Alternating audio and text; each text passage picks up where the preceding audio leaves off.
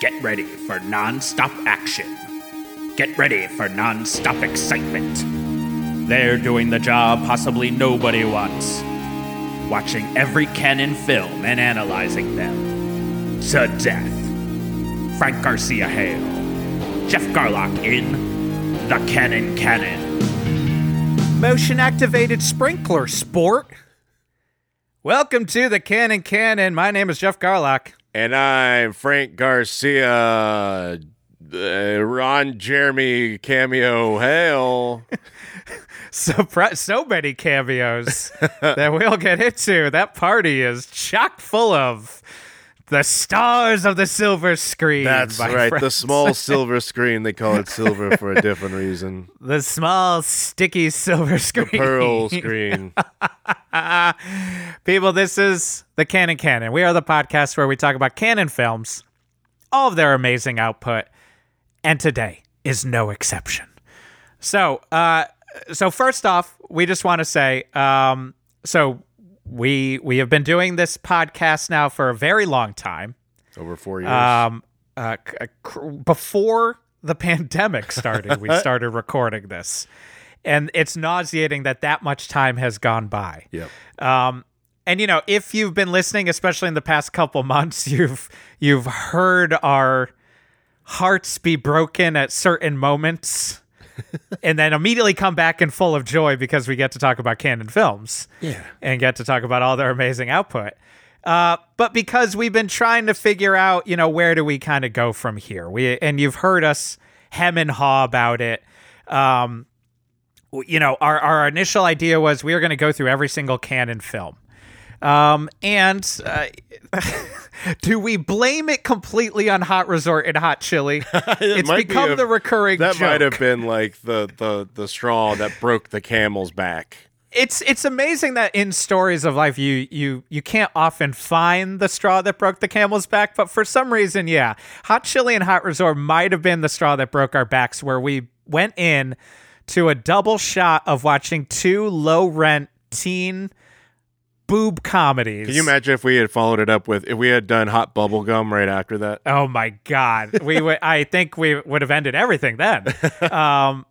And you're going in knowing this is going to be fun and no one is going to listen to this. It's a hard enough time getting people to listen to podcasts in general. It's a hard enough time. Look, we started this pre-pandemic. We didn't plan on there being multiple entertainment related in the worlds we are in strikes that would last for almost a year, and completely change not only the landscape of entertainment but also the landscape of a lot of entertainers' brains, including our own, right? And the having it often line up with people's pre-planned midlife crisis anyways, and then it just happened to hit. It's like you got a double strike, and we couldn't have predicted any of that. And so look, this is just to say, like, we've kind of talked about it, me and Frank, for a bit, and we'll talk about it even more next episode, but we're going to pull back pretty hard on the canon. We're gonna pull this to an indefinite hiatus. And truly, and again, we will talk about this more in our next episode. We're doing this episode today, and then our last episode before we go on an indefinite hiatus is for what is essentially the last canon film as well, Chuck Norris's Hellbound. We found that to be very appropriate. I think Austin pointed it out to us. Absolutely. When from the Canon Film Guide. But again, we'll get into this more, but we want to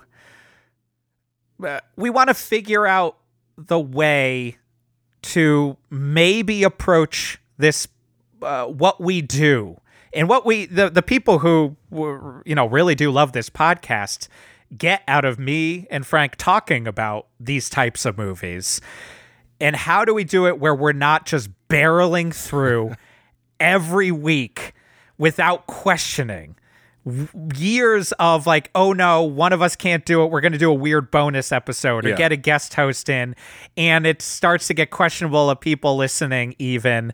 And we love our listeners, we have amazing listeners, and we have, you know, big listeners for some episodes, and other ones, Hot Resort Hot Chili, not as much. But we want to you know, find the way to best embrace this that, you know, maybe isn't in. Look, the entire entertainment structure is getting restructured. Why can't we, on a personal level, look at the way to restructure? Hey, we just barrel through every single week and give a free podcast out to the world and get upset that, you know, not enough people listen. Right. Which is truly also a good summary of probably me and Frank's entire career and every comedian that we are friends with career. Put out a web series, be upset not enough people watch it. Put out everything, get upset not enough people watch it. But, so yeah, we're going to do today's episode, and then the next episode will be the final one, at least in this format. And we'll get into it more, as we said, and kind of wrap up in that episode. But, you know, we've talked about this before. We had we kind of had this feeling for a bit. And we mentioned it to Austin Trunick from the Canon Film Guide, Volume 1 and Volume 2. Two of the great, truly, not blowing smoke up his butt, truly one of the best books ever to both of them. Like, we had no idea going into doing this podcast that there would be these books. A Jungian level of synchronicity. Truly. And to also, like, look, I read enough like film books, especially about, you know, sketchy genre movies, where I'm just like, I like reading it because it's about a topic I like. Yeah. And I'm not sure I'm seeing eye to eye with how the writer is writing. And not that we need to see eye to eye with everything that is in art. That's a big problem with today. But God, that's a different topic. Oh, boy. Oh, boy. Here we go. Oh, grumpy old goat Geoff. I tell you. But the minute we got that book, and I think, am I right that you got me a copy of it first, or did I get you a copy? I don't even remember how we got our copies originally. I think I bought it for you for your birthday. Yes. And then you got it for me. Yeah. At another time, either Christmas or my birthday. Oh, man. But to read it and then just be like, oh, and also Austin fucking gets it. Yeah. Like, he's not just this blind love for it. Like, he understands the ups and the downs, but also how you can read the culture through reading the genre of the time. And so that's why when we were kind of toying with this, we asked Austin, like, what movies do we need to hit? And, you know, and he's like, I would be sad to see you guys go, at least for, you know, but this is what it would be awesome. And we were going to even do almost all those. And then we were like, you know what? This is going to somehow add on so many months. Yeah. Me and Frank need to fucking figure out some things in our lives in 2024. Oh, yeah. You know, if you don't know, you know, especially for me, like, and I'll get into this probably in more next episode. Like, I was in this band Orchid when I was 19 and 20, and that band is reunited. And we're playing some shows coming up this year. To quite the fanfare, Geoff. You have a very rabid fan base. I mean, there are strangers that I had no idea, or not strangers, like people I know who even listen to my other podcast, who got excited, very excited to hear about Orchid being back. It's like, you know, and you don't know. And then when it's happening, you're just like, whoa, I didn't really. And I'm excited. I'm so excited to be playing in a room. It's going to be awesome. These fucking guys again. Yeah. And so, but it's when we've got a family and, you know, other podcasts in life, and we still need to find work. And as we said, a climate. Again, you will hear this all, I'm sure, again next episode somehow. But wait, Geoff, I'm gonna just put you on the spot here. Can I join the band, but do like the Mighty Mighty Boss Tones thing, where I do a dance to your music, just the guy who dances? You can be our Boss Tone. You can be our Bobo from Avail who just danced. You can be the dude in Hazel. Yeah, our Happy Mondays too, that one guy. And Happy Mondays. You can be Bez in Happy Mondays. The dude in Hazel who was just the old weird dude who had a stick, who would throw it around. That one guy from Pavement who just plays the one dude, Bob Gamo Grongo or whatever it's, who's like percussionist. Yep. It really blew my. Now I'm just on it aside. It blew my mind when I realized that it was the person from Team Dresch playing drums in Hazel when I was like younger. Oh, wow. Just all those connections really blew my mind. Either way, yes, you 100% can, but weird request. You have to share Dickie Barrett's political beliefs now. So it's a real monkey's paw situation. I did see that Twilight Zone. Oh boy, I think he has a new band that is like a bunch of dudes who are like tired of being silenced by cuck. They were all there on January 6th. That's it. Yeah, I think it's Jay Johnston. It's Dickie Barrett, Jay Johnston from Mr. Show, John Schaefer from Ice Earth. Oh my god, it's just all of Ariel Pink and his backing band for saying they're like, I wasn't there, and they're like, whatever. I thought we were doing a gig. Man, sakes alive. So yeah, we just have a busy. We've got busy times coming, but we want to do it right if we're doing it. So, that being said, speaking of doing it right. This is why it's hard to stop, because my segues are perfect, Frank. They're flawless. Oh, Jesus. Spotless. It's like a diamond from Uncut Gems, if you know what I mean. I can eat off of it, Geoff, and not have to worry. Speaking of doing it right, we are covering today, finally, 1986's 52 pickup. And whoa, baby. This was one that Austin put on the list and we didn't need put on the list. There was, in my mind, I was like, I know we are covering this. Like, there's no way we're not going to cover Can and not do this. And part of this was a little bit like our last American Virgin one. For a long time, I wanted to get my buddy Chris Norris to come on to help us cover this one. Right. Chris was a singer and combat wounded veteran and guitar player, was in Reversal Man. People know him as Stake Mountain. He's an amazing author. His book, The Holy Day, also Hunchback 88, worth checking out. But I want to get him on, and then this is one of the reasons we're trying to figure out our new way. It was just hard. Yeah. Life is hard. It's hard on our end. The New World podcast people who we love, we just couldn't, because we record like Monday mornings at like 9 a.m. and people are like, I have a job. Yeah. They're like, I work. I have to support my family. And we're the hobos who are just like, we're trying. But that's partly why it's like finding that new way, the new flesh. Yes. Is that me and Frank are like shoving it in on our end with our schedules. So finally, we were just like, you know what? Frank and I have to cover this. And extra caveat with this one, we were going to record this a couple weeks ago.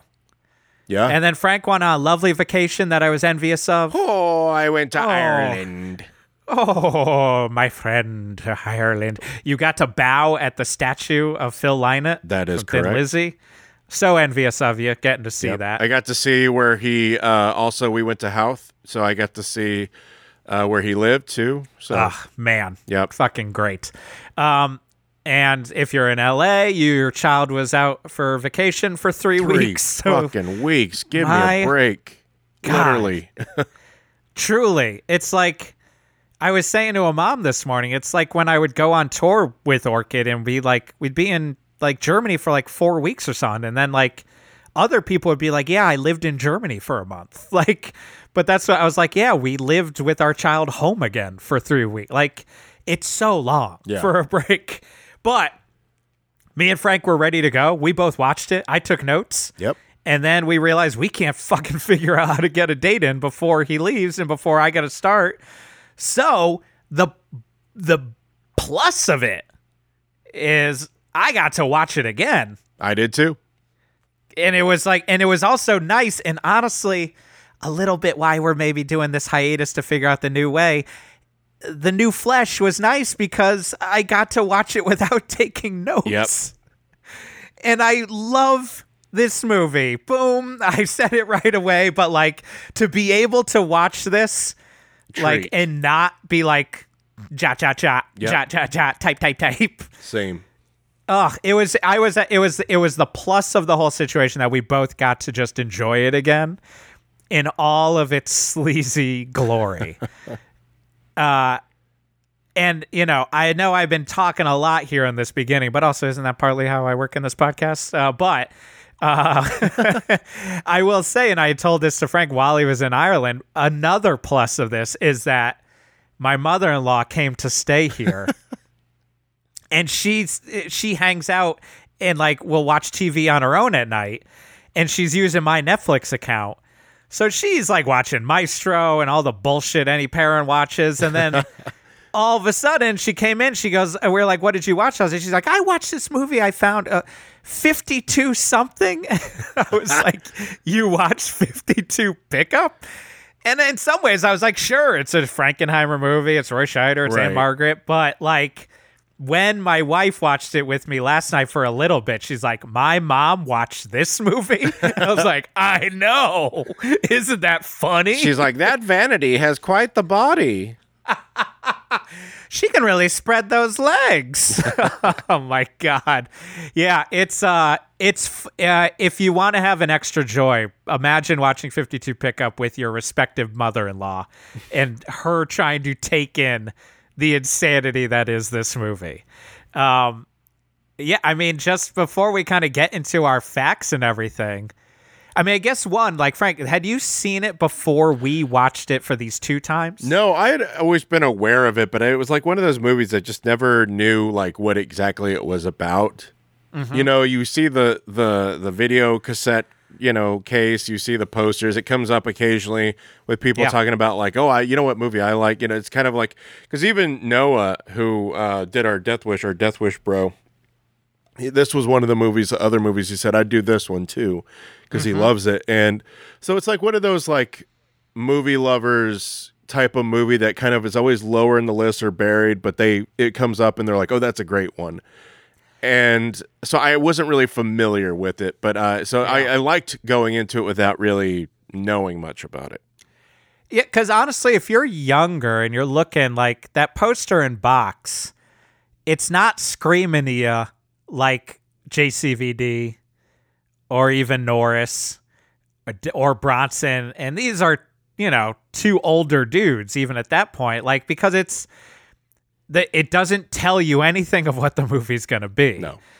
It's Roy Scheider holding a gun and Anne Margaret just looking the opposite angle. Uh-huh.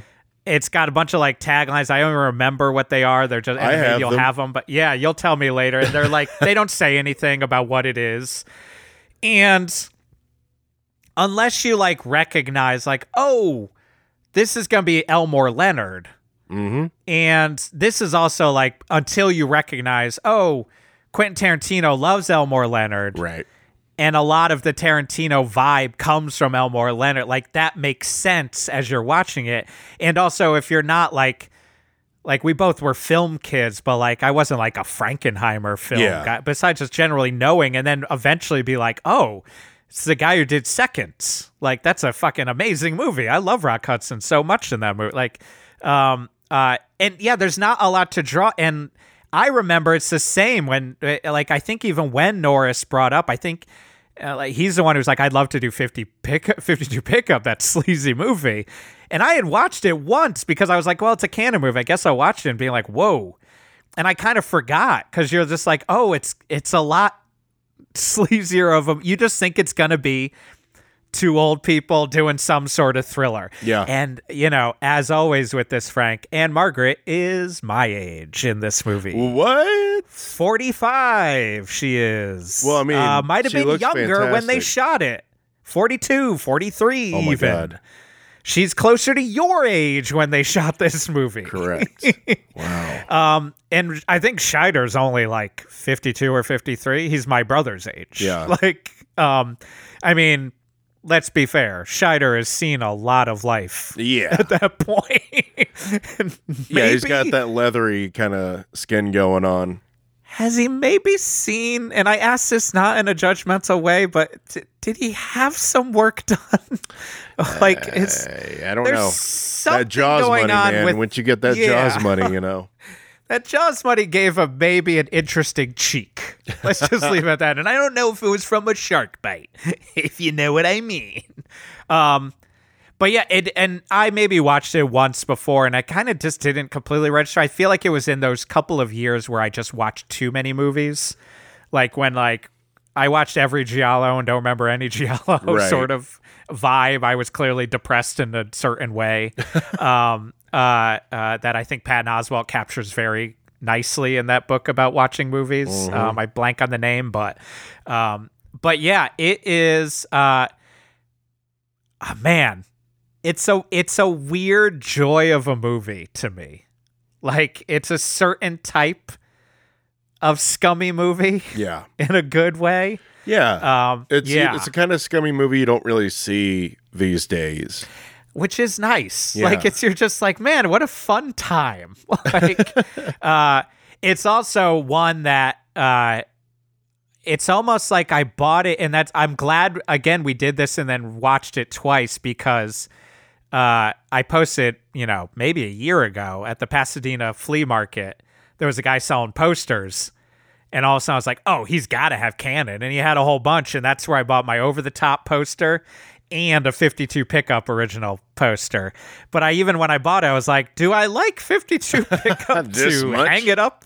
Yeah, buy a frame for this specific size?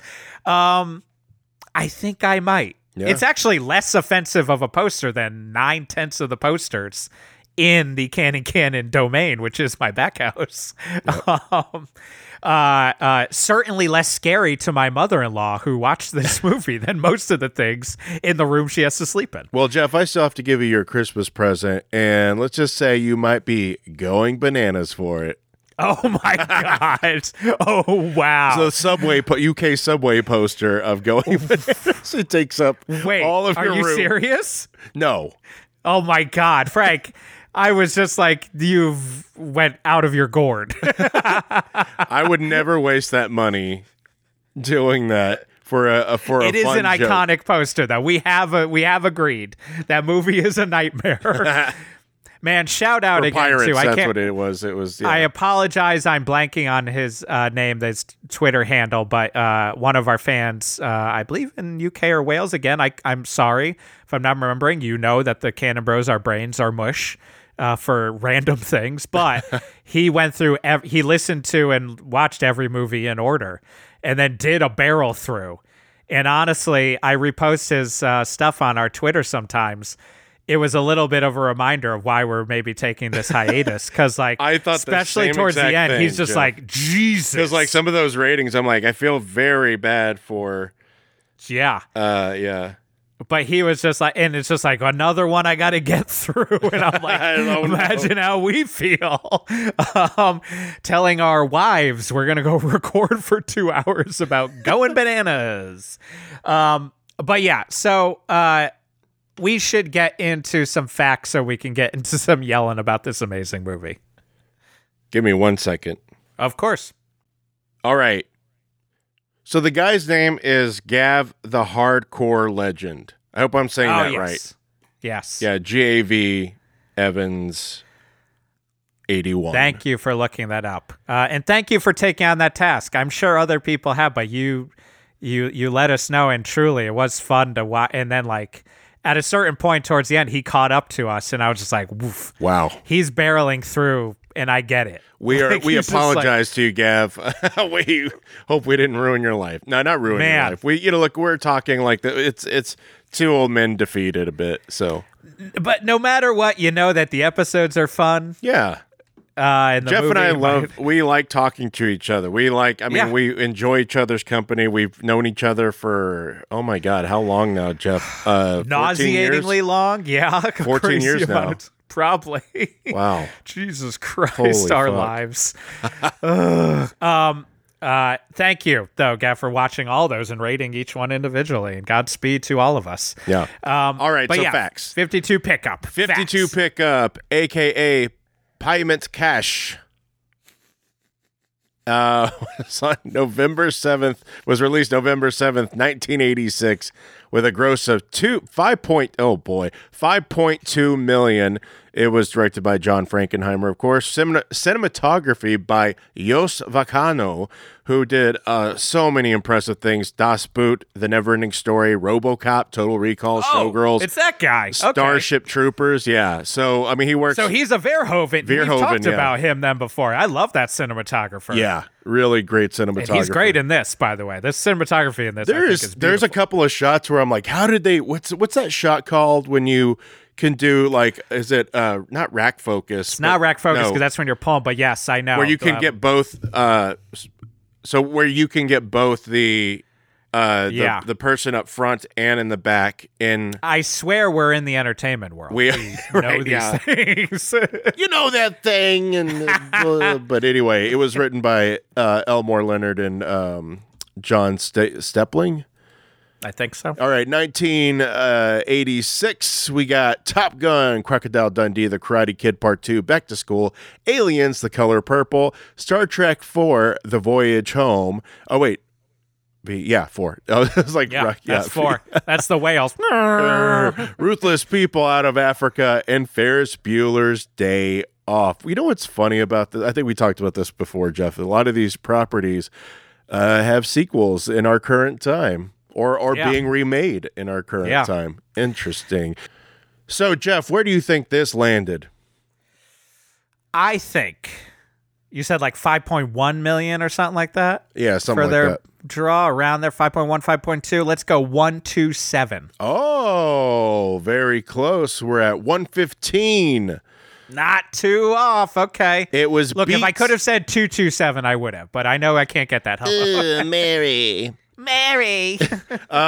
So it was beat by Troll 1. Oh, a movie I have seen 1 million times. Oh, yeah. Me too. I've been thinking about rewatching that lately. It keeps getting suggested, and I'm like, do I want to do this to myself? It also beat Out of Bounds. A movie I haven't seen 1 million times. What is Out of Bounds? Do we know? That is... Here, let me read you the synopsis here. Daryl's parents ship him off to the big city to live with his brother, hoping he will have a better life there. After a baggage mix-up at the airport, Daryl finds himself in possession of a drug cachet, which a drug dealer wants back, starring Anthony Michael Hall. Oh, so it's like Jim Belushi's taking care of business, mixed with... a lot of movies, a lot of different... Check? Maybe. Big Fat Liar. I don't know. Yeah. Anthony Michael Hall, Ginny Wright, Jeff Kohler, Paul Giamatti, Glenn Truman, Pepe somebody. I can't read. I'm looking at it's giving me a thing here. Ted Nicely. All right. Out of Bounds. Out of Bounds. Rated R. I think it is. Wait, it says it's let's see here. July 25th, 1986. It doesn't have the rating on here. Who gives a shit? So, all right, 117 you said, or 115? Yep, 117. All right. I mean, respectable, but also, again, this is... Or 115. This is one of the reasons why Canon is starting to... I say that's a big movie, like, for them. Like, and it's a fine showing. Yeah, well, because it was kind of limited release too. I think it wasn't as wide released. Do you want to hear their taglines? Please. Oh, I keep doing that. I just moved my I tried to make it easier for my mic setup, and then I just ended up. And you made it harder because I use my hands every time I talk. All right. Greed, extortion, revenge. That's it. I think that's the poster, right? I think that might be what's on there. Yeah. All right, here we go. A gripping, fast-paced suspense thriller of homicidal blackmail. It's a lot of words. All right. I feel like a lot of conflicting words. I couldn't even follow the sentence, really. His wife, ... His mistress, ... His career, ... A deadly trap. That's the poster. That's what I've got on my poster sitting over here. Love it. Love it. All right. They shouldn't have blackmailed Harry Mitchell. He made them pay in blood. Wow! I feel good. 52 pickup. All right, I'm going to read this with that Philly accent. Shelley Long. This last one. 52 pickup. Let's see if I could do it. I can't do it as well as John Glover in this movie. Cindy is not just. I can't do it. Maybe you need your touchdown. That's why I said. I just started like Johnny Conroy here. Motion activated sprinkler. Cindy is not just a nude model in Detroit porno houses. Can't do it. Wait a second. Hold on. Did you say Detroit? Yeah, because that's where it was supposed to be set, or that's where the book is set. Okay, and so here leads, and then it was going to be in Philly, which is why John Glover had that choice. And another one said Pittsburgh, which I was wondering. Yeah.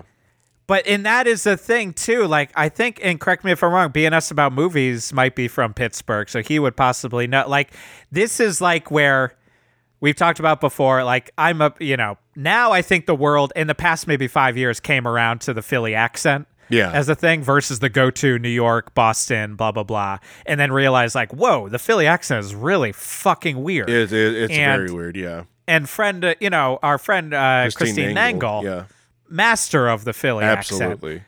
And then Kroll Show, when they would do where all of a sudden I was like, oh, whoa, there is a difference between Philly, Baltimore, Pittsburgh, and Delaware, because I think Joe Wenger has a Delaware because he's from Delaware. Yep. Also, Philly Boy Roy from the Best Philly Show. Boy Roy, John Wurster. This sounded like Philly Boy Roy. Yeah. Also, I can't remember now the character's name I came up with, but it's on a Hawk commercial. I did a commercial for Ho Ho Hoagies.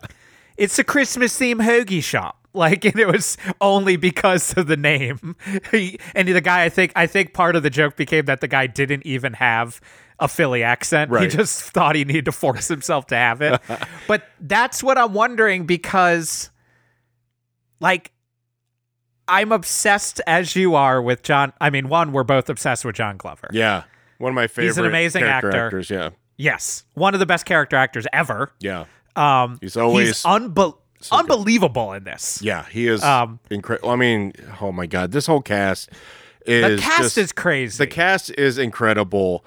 Clarence Williams III. Oh my God, just holy shit. After this, I'm like, is this his best role? I don't like. It's up there now because consistent. He's so good in this, and he's always consistent. Yeah. But like, this is why also. Well, first I just have to say, with the John Glover thing, his accent is so weird. It's such a crazy choice to have, if it's in LA, to have him have a strong Philly/Pittsburgh accent. Yeah.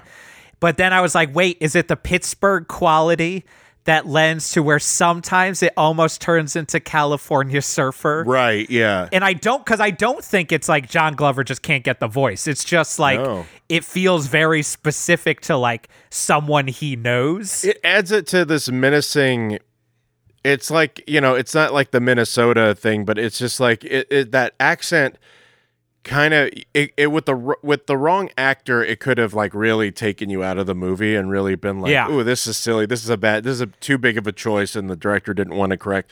But it applies to the character. It helps the menacing aspect of it so much.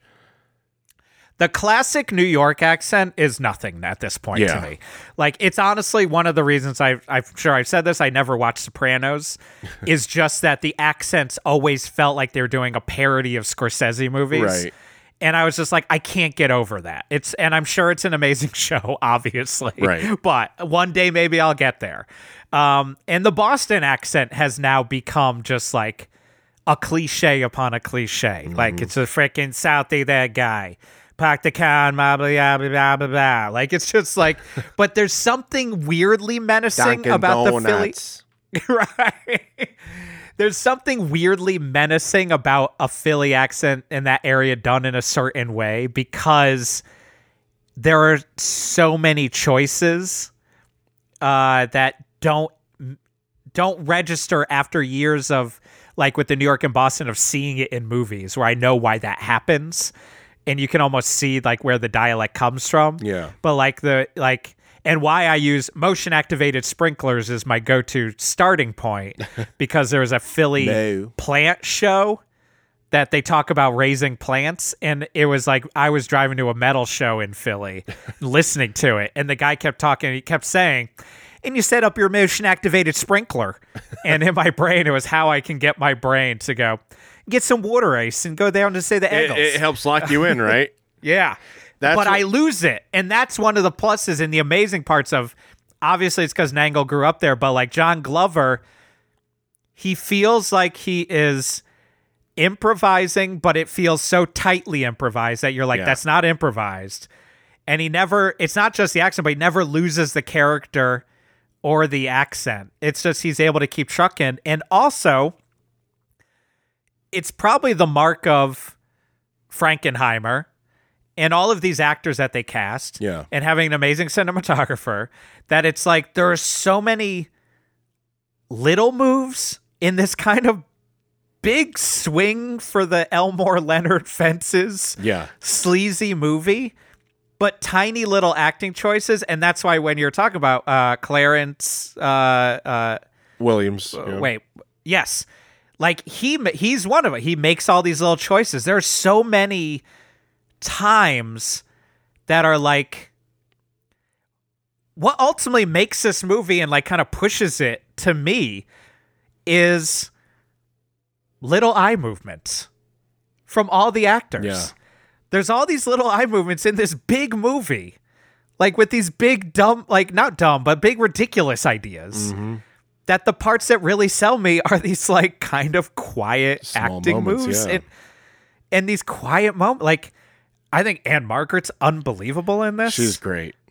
She sells the fucking like kind of like doesn't feel to me cliched beleaguered wife. Like she's like truly broken she's trapped. by this I mean, asshole. she's trapped in this situation and she's so angry at her husband, but like rightfully so. Yeah. And she's like, you fucking idiot. I hope it was worth it. Now I have to be in this shit. So what choice do I have? I gotta say, I feel like I saw like this is a classic where sometimes like I know it was for Sorcerer. People complain that they think Scheider was cast wrong for Sorcerer, which I think he's amazing in Sorcerer personally. But and maybe I'm carrying that over from 52, but like why is also this you know what? One of the reasons this is like a sleazy movie that doesn't get made that much anymore is like he's not a likable character. Yeah. He's a scumbag, but he's supposed to be a dick. And people like, call him out on his shit through the whole movie, too. People call him out his shit, and he never listens to them. Never. Like, one of my favorite scenes is when they're on the bed both on opposite sides, backs to each other, and they're having two completely different conversations. Yep. Like, he's not listening to what she's saying, and what she's saying is honestly more legit. It's just like, you really fucked this up. And he's just like... And he's like in this mode of like, I can't believe this is fucking happening to me. Right. But there are at least these people. And it's like, well, it's everyone else. It ain't him. And there's at least 2 times where you know he's lying because he's got his character tell where he looks down to the side where like, she's like, have there been others? And he's like, no. And you're like, yes. Yeah, you did. Yeah. Yes, you did. You're a real piece of slime, yeah. And I'm sure it'll come up in my notes, but there's at least one more where he does just a move where he like looks down and looks up and he like, it almost like, it feels like a character move. It doesn't, to me, read as an acting move, as like a more of a non-actor, but like, it's like this character looks down for 2 seconds to reset his brain and then come back even harder. Yeah. With like defiance of like, no. And granted, it has the canon moves or a couple times where you're just like, okay, especially the end, where you're like, that's not a happy ending, but we're treating it like it is. But that's part of what I love in these movies, too, is like the fucking tone shifts. But that was a very canon. That ending is all like a very canon. Yes, 100%. But I think, like, honestly, that's one of the reasons I love 52. And what we're saying is like, there's something very comforting to watch a movie. Like, I could imagine someone doing a reading of, like, this guy's a scummy shitbag who cheated on his wife. Like, why would I care about him? And the answer is like, you're not necessarily supposed to, but the story is still fucking compelling. I think like, it's isn't that interesting? Isn't life interesting sometimes? I think what helps it is Anne Margaret's character, because like here she is very successful, and this guy, based off his impulses, are also at the beginning of the movie, there's an indicator of how much he doesn't care, like how much he's just like not even looking out, just kind of doing whatever he wants recklessly, is how he backs out of the driveway into the road. Yes. Doesn't look, just goes, and you're like, dude, if that's in WeHo or Beverly Hills, wherever the fuck you live, there's going to be people going down the street. 100%. If he's anywhere close to Laurel Canyon area. Oh my God, yeah. As we've complained about before, where for some reason LA has decided a back road that's winding on a mountain with no lights should be a main thoroughfare to get from where we live to fucking the Sunset Strip. But yeah, I mean, I think it's also, to me, this is like, I didn't love, and I it still is a real gamble for me. Like when I read actual Elmore Leonard books, if I'm gonna like them or not. Like, I think because of growing up, of like how I'm gonna really get into quote unquote film is to really like, we come from the Tarantino generation, so like I'm gonna watch Tarantino movies, and then all of a sudden I'm like, I'm kind of tired of the Tarantino vibe, and it's only in the past couple of years where I've been able to come around and be like, oh. Now, on a couple of watches, I like Once Upon a Time in Hollywood, but it took me reading the book. It really did like kind of creep up on me. The first time I saw it, didn't love it. I hated it. Then the second time I saw it, I was like, but then I kept watching it, and I was like, wait, actually, I like this movie a lot. Yeah. And you know, and Hateful Eight is like problematic, and there are scenes I despise in Hateful Eight. Yeah. And the ending, I pretty much despise. My Hateful Eight is those last 8 minutes. Boom. But I also kind of love that movie for what it is and for what it kind of does. But it's like because of him, I didn't love the things that Elmore Leonard does, where it's like it's too cool. It's like and this embraced the nice parts of him that crept into, I think, indie cinema, quote unquote, of that time, where it's like people are multifaceted, and it's not just like crooks are quirky, but that it's also like people are quirky. Like it's like people are like not just like you're good, you're bad. Like there's a fun in Parker novels and shit like that, where it's just like he's a criminal, but he's got a code. It's the same exact thing. But like, to me, this is a movie that shows like, oh yeah, if you take that element, like most of the time the movie's going to work, because it's like kind of in this weirdness and the scumminess. It's like more human than human. Other movies, more human than human. And I believe that's why Rob Zombie wrote that song. Yeah. You're talking about 52 Pickup. Yes, exactly. He just shows the porn party scene when they play exactly. Live. But yeah, it's you know, and you know, what is this movie? Classic can. This is how we work. 45 minutes in, it's basically Roy Scheider is in this movie, he owns like, he's a metallurgist / he owns like a metal company. He has a patent for this thing that can fuse metal. He's become very rich, but he's cheating on his wife, who's Anne Margaret, who is in politics, and she gets asked to have like a high city councilwoman, I think. I believe so, yeah. Yeah, position, and so like she's about to have a huge opportunity. I mean, of course, she's an older woman, 45. And then he's been cheating with Kelly Preston, who's an exotic dancer / model. And these three scummy dudes blackmail him. And because he's fucking prideful, he gets her murdered. Yep. And immediately they're like, we don't just want 105 million for one, or 105,000 1 year. We want it every year. Sport. And then he finds the way to turn them on each other. Yep. By saying, like, look at my books. This is all I can do, because he is actually good at accounting. Yes. And they find out that he can only afford, what was it, 52,000?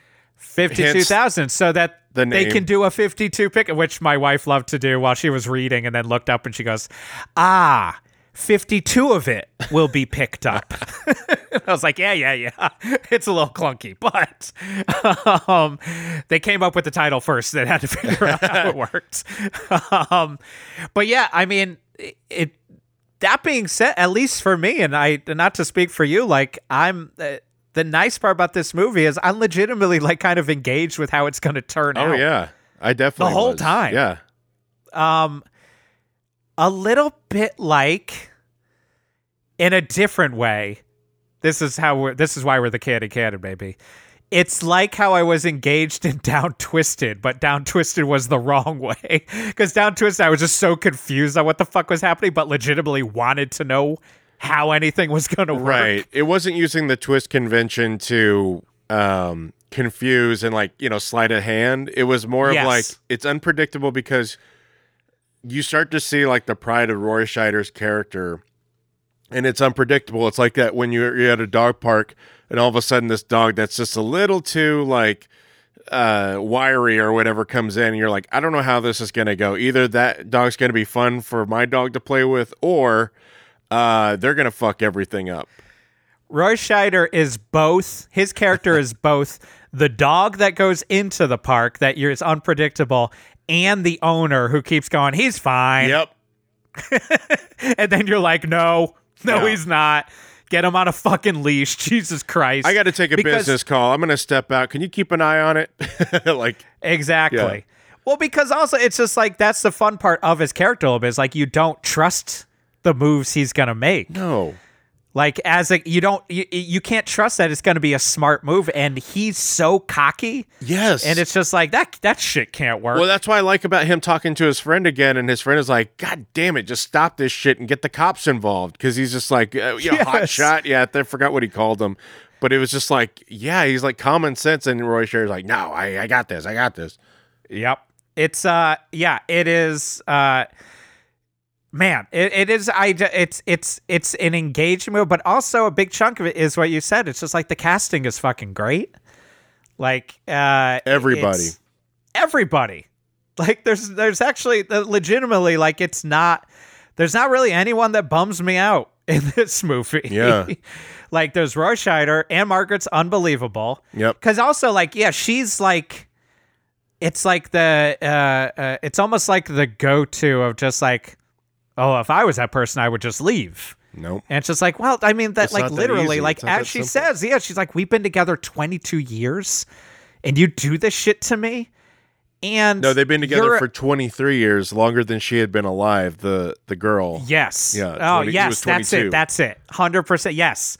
So they've been together 23 years. Their lives are enmeshed, and now she does have choices that this will affect, and it's not just that she's like, think about her, but like, it's not just it's an unclear where the fuck do we go from here. And one half of the equation is a fucking crazy dog and the owner. Like, he's like, give me 3 days. I'm going to go do some fucked up shit. And she just has to be like, okay. And then he's like, can you find out information about this? And she's like, I guess so. That is crazy that he is like, I'm gonna fix this because I don't want you to not be able to like have this and ruin your career. But yeah, could you use this job to ask some real sketchy shit about some people and probably usurp the boundaries of where you're supposed to be, like what you're supposed to be doing in this job? But because he's both only thinking about himself as a character, like in general, and he's just trying to get through this. He's just trying, like, in whatever way he can. But yeah, it's like Vanity. I mean, we've said it before. Vanity. We love Vanity. Love Vanity. She was great. She was like, incredible. A knockout. She always did her role well. Yeah. Like, honestly. Kelly Preston is harrowing in this movie. Yeah, I felt so bad for her. The murder scenes are like the precursor to torture porn. Yes. And the way it's shot, it's like, it was a reminder of one of the reasons Henry Portrait of a Serial Killer is like not a movie I like. It's a movie I think is great and do not need to watch again. Yeah, because it's that video quality of it. And that's the thing. VHS always makes it creepy. It always makes it creepy. Especially when you have John Glover talk about how great it looks. Oh, yeah. It's like, you see that? I got a two-shot there. Right, yeah. Really impressed with the lighting in this one. I don't know why I just did it Australian. It's very hard. Wow, it was a very hard accent. You need your pull-in.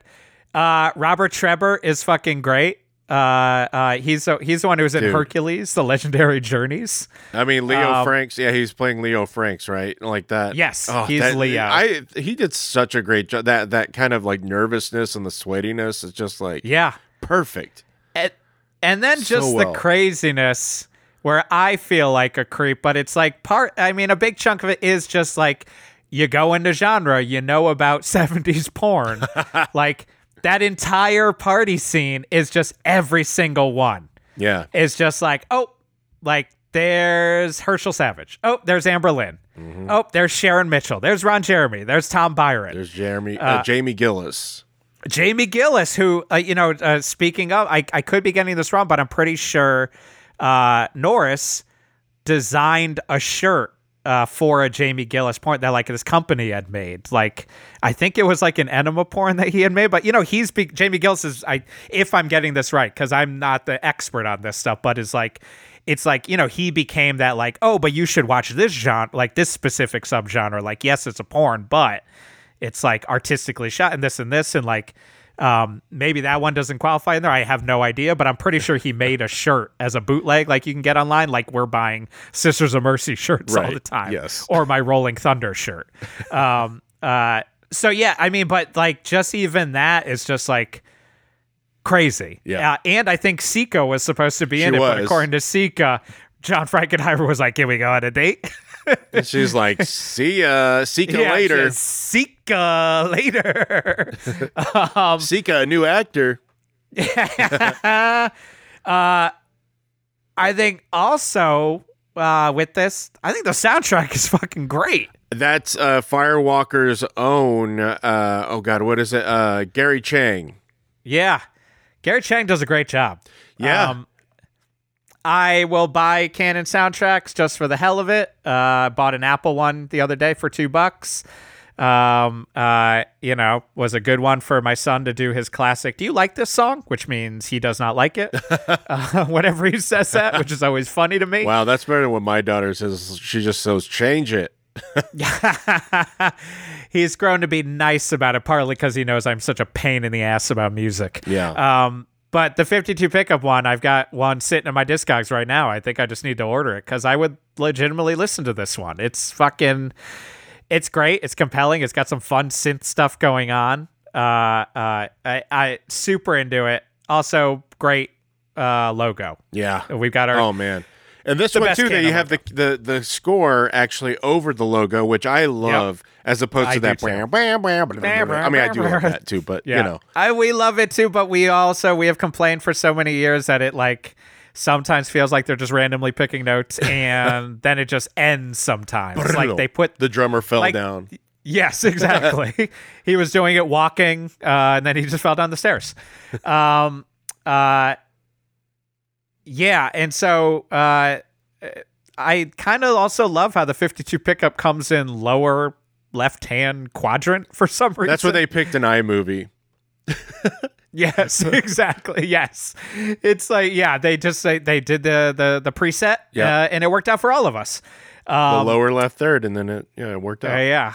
I love even, like... Roy swimming at the beginning and Anne looking down. Honestly, there is a bit of just like, they're not doing great. Yeah. Like you can tell, like there's just it's something. There's a put on. Yeah. It's a put on. What a crazy pulley system to get that fucking hard top onto your convertible car. So much work. Jesus Christ. Too much work. Too much work for us lazy assholes. Right. Unless it's paid off with some crazy jazz to listen to when you get in your car. And he's like, yes, Thelonious, yes. I was just talking about this yesterday when one of the greatest moments when my wife was pregnant is there was a all-female jazz quartet playing outside of the Greenpoint Library, and it was like 1,000,000,000 degrees. Oh. But there was this one lady playing double bass, and she was very tall, and she just kept yelling out, more bass! It was unbelievable. So yeah, I mean, it's also like pretty good. Like they get right into it. Yeah. Like, he's basically like, I'm going to be late. I got to go talk to someone. Really, he's going to Cindy's apartment. Yeah, we knew something was up with that phone call. Yeah. And even 100%. The way his assistant was like, and can you please call your wife back? Yes. It's like, oh. Yes. Nice. I'm just like, oh, man, this motherfucker never calls his wife back. And of course, and he's a jerk. She's calling to say, I'm getting this great job opportunity. He's going to, as he says, the crazy part is I was going over there to break it off with her. Uh-huh. Bullshit. No, you weren't. I don't buy it. You're going to break son off into her. Gross. That's like an Elmore Leonard. That's something Robert Glover would say. John Glover. John Glover and Robert Glover, and Donald Glover and Donald Glover would definitely say in Atlanta as he's dressed as John Glover in this movie in a weird episode of the 4th season.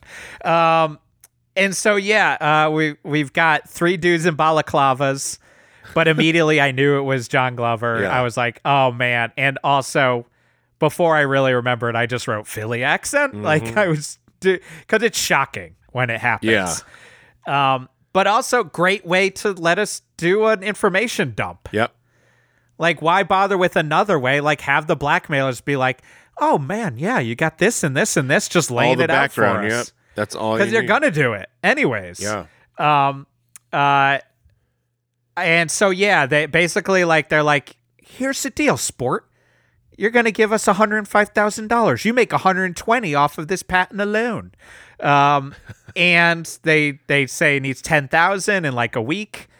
And he immediately is like, I'm not telling this to anyone except for my lawyer friend. Even my wife, who's sitting there eating a bran muffin and drinking coffee like it's the 80s. And everyone's bowels are screaming, help me, help me. She's about to do the Jane Fonda workout.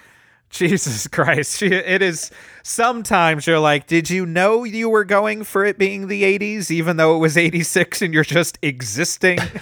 Like, hold on, I'm reading this Reader's Digest. While I sit in front of orthodontist class, I'm surprised there wasn't more. Yeah, I know, right? The whole house made of orthodontist glass. Yeah. That was one of the best parts of watching Bad Influence? The movie, they covered it on With Gorley and Rust. I might have brought this up already, but Rob Lowe and James Spader. Right. And it's basically like the precursor to Fight Club, you kind of realize. Yeah. But man, James Spader's apartment is only orthodontist glass. It is beautiful. So yeah, he's, in between doing this demo and showing off his patent, and he's also talking like Oppenheimer over here, cha. Oppenheimer who can't keep his wee in his pants there. Which was Oppenheimer. Yes, exactly. I still haven't seen Oppenheimer. Oh, you haven't? No. Yeah. I watched Barbie. I did my due diligence, and out of respect to the world, I'm going to hold my opinions back. Okay, how about we balance it out? I loved it. Yeah, I love Barbie. I thought it was a great movie. I love the tone. I love the jokes. I love the way they approached it. Geoff, I did not. When you texted me that you were like, I was like, yeah, I didn't expect you to like it. Yeah, Geoff. I really did. I don't think it's people are going to be upset at you being like, yeah, whatever. For Geoff Garlock to be. Truly, I'm truly happy people love it. And I'm as I think I told you, I'm truly impressed. And it's very funny to be talking about this while we're talking about 52 Pickup, this fucking scummy movie. I truly am impressed that they were able to get, even if they feel a little baseline, like statements like about life and etc., into a movie that made that much money. Yeah. Like truly. It was just for me, joke-wise, it felt a little Shouts and Murmurs-y meets Funny or Die sketches. Yeah. Like, it was just like, honestly, my sketch teacher brain was on immediately. And I was just like, yeah, that makes sense. It was too many that makes sense jokes for me. And it just, after a while, I was just like, and I'm just like, it's just, I don't know anything. Like, I don't know. I appreciated it. And I love Noah Baumbach. And I do really like Greta Gerwig, actually. Like, I mean, I'm saying this because a lot of people are like, yeah, Greta Gerwig. Like, I like Greta Gerwig. Yeah. But it did remind me of, I think I told you this, like, Sorkin thinking he could write sketch for Studio 60. Oh, no. And it wasn't that bad. No, it was nowhere. But it definitely just had some moments where it felt like... I got to do a Studio 60 rewatch. Yeah, I mean... That's our next podcast. Oh, I'll do that. Fuck that. That's our reboot. Let us know. Sound off in the comments. Studio 60 Should we do rewatch. a Studio 60 rewatch podcast? 60 on 60.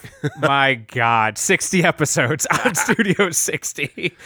I'm glad people enjoyed it. Yeah. All right, we can move on. Yeah. But I really enjoy 52 Pickup because I'm a scumbag. Sleaze bag. So yeah, either way, he swore he calls it quits. We get some blowing shit up. She works for a district attorney who I said was Bizarro Tom Atkins. Yeah, I thought that too. I was like, oh, if this movie were made a little bit later, it would have been Philip Seymour Hoffman in that 100%. Yeah. 100%. Even Roy can't fucking stick around for the speeches. Like, yeah. Guy's a dick. He's not even supportive. Like, there's no way is he a supportive husband at all. No. And on that night is when he's like, I'm going to tell you.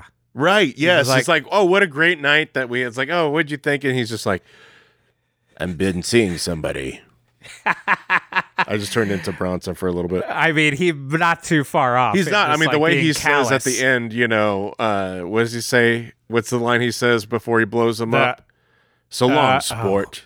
Yes, it's in that very sport. Older 100%. guy type of snarky delivery. Well, because it does feel, honestly, it feels like it could have been a Bronson character. The line that hits is, sorry, I've had the constant cough everyone has this season, so there you go.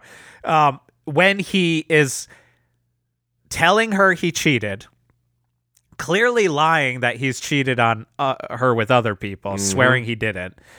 And then he's like, I don't do this very well. What? Apologize? Yeah, like, exactly. It's just like, Jesus, guy. Like, dig your fucking grave. And honestly, it's so funny. Like, it feels like her wine glass gets more full. It just fills up. Every time he says something, it just goes beep, like a little bit more. Because when she gets up, it's sloshing around. It's a fishbowl sloshing. It's like the girl drink drunk sketch from Kids 100% girl drink drunk. It's like she is carrying Garth Algar's drink in Wayne's World. And when he's like, she's just a kid talking about Cindy. Gross. Ugh. Dude, can you stop digging your fucking grave? Oh my God. Did you play Daddy? Oof, yeah. That's and then he's like, yeah, in a part I probably was. And it's like he knew what he's doing. And then he's like, you have no idea what it's like to be whoops. Hold on, let me take that back. And then he's like, you have no idea what it's like. She's like, you have no idea, no idea. It's almost like that Eyes Wide Shut moment.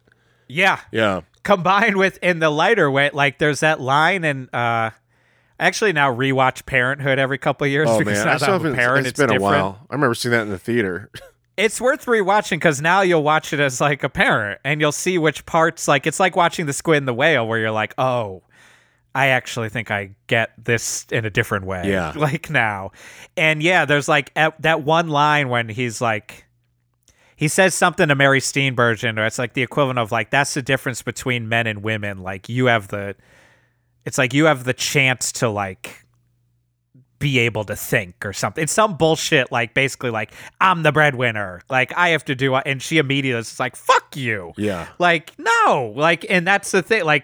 He pulls this beleaguered fucking I was in the Korean War and I'm a breadwinner. And she's like, I'm a fucking bread. Like, you don't know what I'm going through. Yeah. Like, it's like, but that's the narcissistic personality disorder that often comes from titans of industry who also were in certain wars at certain times.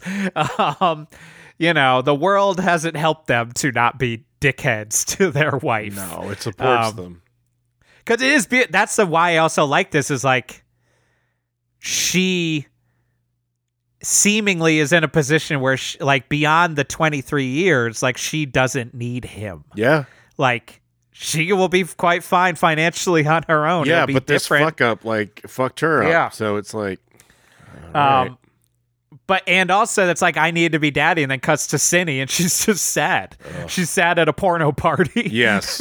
With John Glover going around in a kimono.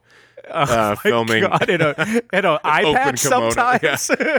An eye patch so he can see through the camera a little bit better. Yes. It is very funny when, like, his ramblings are so amazing, and when he's showing the first tape and he's like, he says something like, and of course drinking a beer, showing your seams still, like, showing you're still a working class, like, you can't get past yourself, which is, as someone who's, I think, family came from, like, poorer means, then became that kind of, like, upper middle class, like, oh, you still show your seams, being from the valley. Like, that's basically what he's saying. He's like, you can't hide. Like, you ain't drinking champagne. You're drinking, like, a fucking tall boy, basically. Yeah. But yeah, Philly Boy Roy's filming the whole thing. Is Clarence with Vanity, or are they just friends? I got a little thought that confused on that. It was implied that they were romantic together. Yeah. Man, it's a lot of work for this blackmail, too. Yeah. I know it's like we're talking also 86 numbers, but, like, it's a lot of, like, almost like when they shift to 105 a year, I'm like, I think you're actually getting worth it now. Like, yeah, all this effort is not worth what the juice is not worth the squeeze. Yes, exactly. The squeeze isn't worth the juice. Wait, it's got to be the bull's ass. It's the other way. Yeah. I mean, but I put my head up and asked. I will say, just that reminds me of, I mentioned it before, I rewatched Wayne's World the other day. Very funny, but it's also a hard movie to weed through how much is nostalgia funny. Like, it's legitimately funny, but, like, even my wife was like, it's like I don't have to watch it. It's just in my brain. And I didn't, like, watching it this time, and she, again, might have pointed out where, like, we know this teaching sketch for so many years that most comedy movies, especially that era, are essentially a bunch of sketches loosely connected.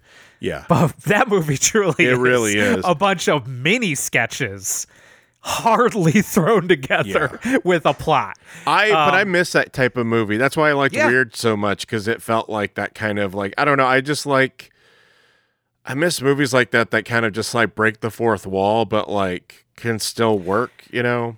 It's amazing Tommy Boy is actually a heartfelt movie. Yeah. But how nice is it when you watch one that's not? And it's just like, I mean, we need a plot. Kind of. I know. There's barely but anything, I mean, it's like, can we mostly just get to Ed O'Neill speaking again? I mean, the second one especially, it really just kind of is like, nah, fuck it. Let's just do a bunch of random shit. Might have to rewatch that tonight. I enjoy it still. Yeah, I'm sure. Motion activated sprinkler. She's messed up. She's really pissing me off. Yeah. It's fucking great. Wait, Love what it. did that one point? She said, you want to see my tinkies? Is that at the party? Yeah. She goes, you want to see my tinkies? You want to see my tits? And it's like, oh, did you say the wrong thing at first and then you corrected yourself? Or tinkies is a word that... It is very fun. It's almost like a summary of what I imagine a lot of the porn industry was at that time, where it's like a lot of those girls are going like every other sentence in and out of like, you're being a creep. Wait, film me. Yeah. You're being a creep. Like, wait, like, where it's like, it was a really complicated world. Like, I think, I can't speak to it, but it just seems like, especially 70s, 80s porn was just like, it was a world, and I say this almost like in a punk way, of like outcasts. Yeah. It's like the parts of Boogie Nights that like strike, where it's just like, it's just like looking for a family, looking for a replacement of something, like, and it's just like a different mindset for how the world worked. And that party feels like is a good summary of that, with Jamie Gillis making some crazy faces at one point. Like, it was just like, that's just some Jamie Gillis shit right there. But yeah, she's messed up. She wants out. Cindy's really not liking it. So then the plan is to get 2 Dodgers tickets. Yeah, where they're playing the Mets. Apparently, it's a real game, I think. So he can do a 10K drop-off. This is where I wrote, man, they're really playing a complicated game here. Like, this is so complicated to get this money. You know how much Dodger tickets are. I mean, like, look, you're already wasting money on... Easily, yes, on a bad game. But like, and then Carboni from Goodfellas is the peanut salesman who's using it to do the drop-off translation money to then give to Clarence. That means they had to pay him too. Right. So they're complicated. Not savvy with this money that they're trying to get. But also such a Roy Scheider is the dog and the dog owner move to not only have it be a fake money drop off of paper. He had to write a message on it. He wrote "bag your ass" on it. Bag your ass. So amazing. And I love that, like, John Glover is truly he's bummed on the world by it. He's like, yeah, honest to Christ, I don't know what the world is coming to. Yeah. And then that guy honks at him. He goes, "Hey, sport." And he like flips him off. "Have a nice day." Man, I love it. I love it that he's taking it personal. Yeah. That he's not just like, he's like, I thought this would be easy. Right. But like Clarence's character, he's just immediately like, "Oh, you're celebrating already?" Because he like knows what's up. He's like, "Look, it's nothing's this easy." And it is true when Clarence is like, when they're basically like, "Let's turn on Leo later." And Clarence is like, "I don't know why he was involved in the first place." It is kind of true. Like, you start to be like, what the hell did Leo bring to all this? I guess he brought access to Cindy because of his job, but also seems like they could have done it without, like, I mean, if you're going to be a criminal who's trying to get money and you're fine backstabbing, Clarence ain't wrong. Well, they needed a weak link. Yeah. Like, every kind of crime thing always has the character that's a weak link, and I feel like he was definitely the weak link that would, like, cause the division, the kind of paranoia. You know what? I'm realizing if we ever have a crime and come together with a crew, let's not bring a weak link in. Yeah, leave them out. I'm thinking maybe the weak link's not going to help. So I guess that'd be me. See you later. I mean, that's the thing. I'm worried it'd be me too. So actually, I think we've just settled ourselves out of it. Out, yeah. Because we'd be we had the idea, but I think you'll handle it better. I don't know. If you want to throw us $50 later, it's cool. We're going to be crying in a dive bar. Yeah, because also we're at the Halloween 3 dive bar crying to ourselves. Tom Atkins comes in. He's like, "What's wrong with you, boys?" I mean, because to continue with the complicated plan, then he goes to their house where Anne Margaret's there because he wants to get shit to incriminate Scheider. Yes. But part of his plan is like, or not part of the plan. I think it's because she got there and he didn't realize she'd come that quick. But so John Glover's just sitting there and immediately goes into a John Glover Philly Boy Royal style spiel about how he works for Silver Lining Accounting Service and how he could save her money. Yeah. And also, though, can't help himself and keeps calling her Slim. Which is, there's so many things like that I'm just like, it feels perfect to me. It's just like a perfect move. He is great as a creep. He's one of the best. He's great as a corporate creep. He's one of our best corporate creeps. That's right. A combination between Ted Turner and Donald Trump in Gremlins. He's Gremlins up 2. there with William Atherton as one of the best corporate creeps out there. Scrooged. He's amazing in Scrooged. He's amazing. Gremlins 2, amazing. I loved him as the devil, as Satan, and I bring it up all the time, Brimstone, the short-lived Fox show. Love it so much. And so he went to the house to get a bunch of stuff to then incriminate Roy and is legitimately happy about it. He's like, check this out. Yeah. Look what I got here, man. It's also, I mean, this is where you want, and I assume, and this is why I'm going to read, I still haven't read 52 Pickup. I'm going to read it. Partly it's because I want to know if lines like, I wouldn't mind hurting her a little, get a leg over. That's such a crazy way to say, I think I want to have sex with her / assault her. Like, I'm going to take her to Wawa, get a hoagie, I wouldn't sarsaparilla, mind and some Franks.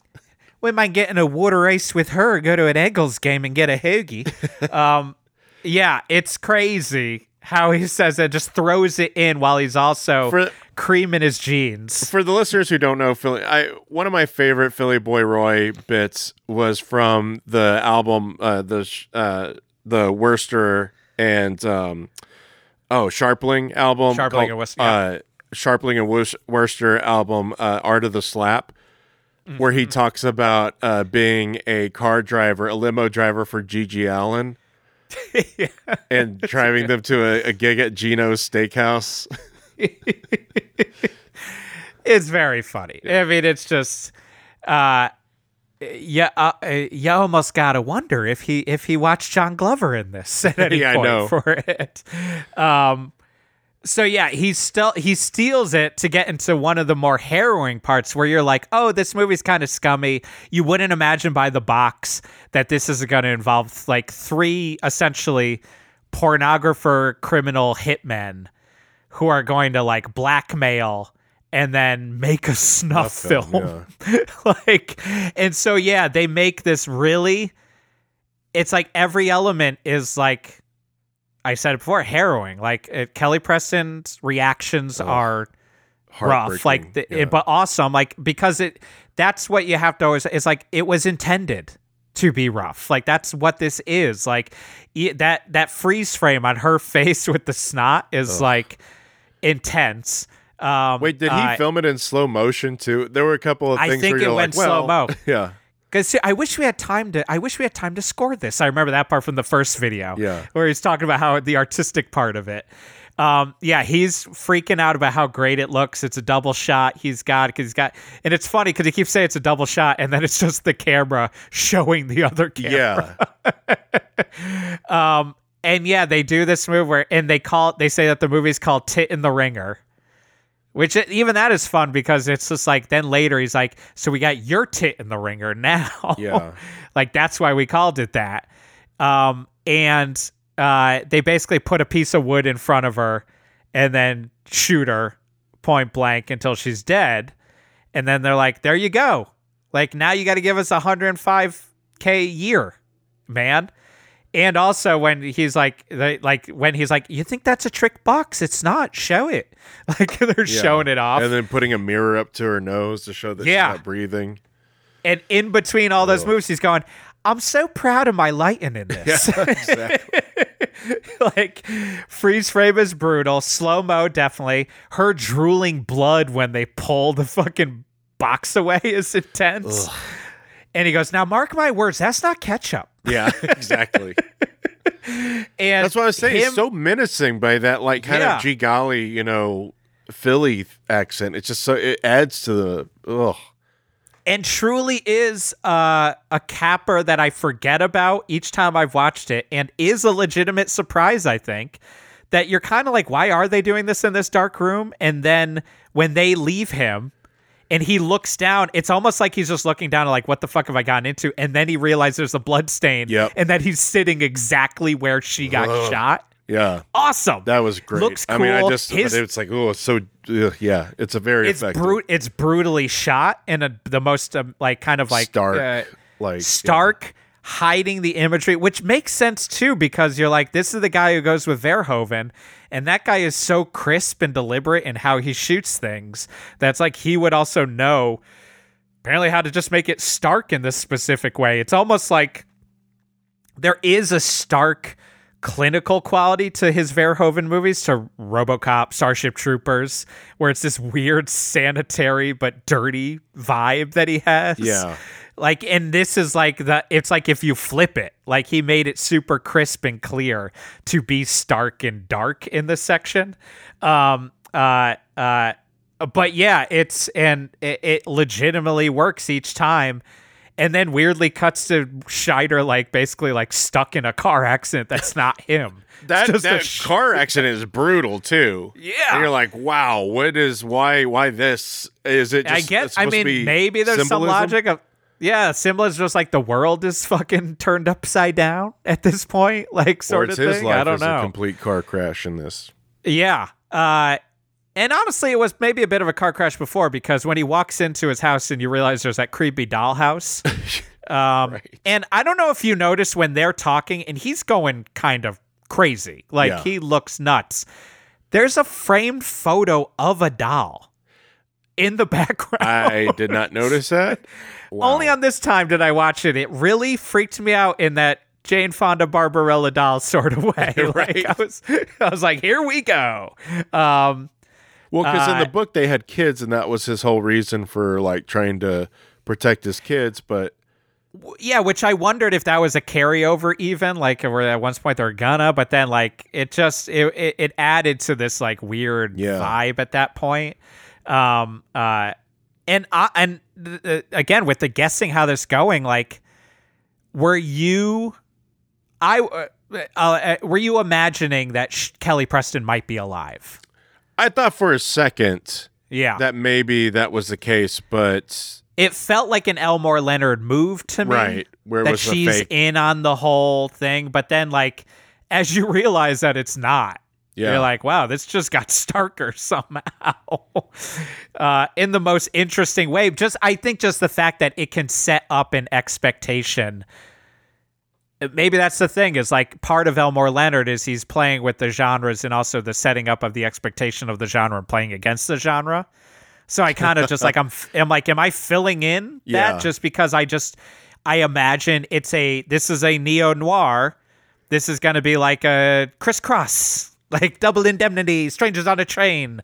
Like we're switching it up again, but no. Wearing our pants backwards. Going to make you jump. I missed the bus. Apparently in a neo-noir, no, we just really killed her. Deal with it.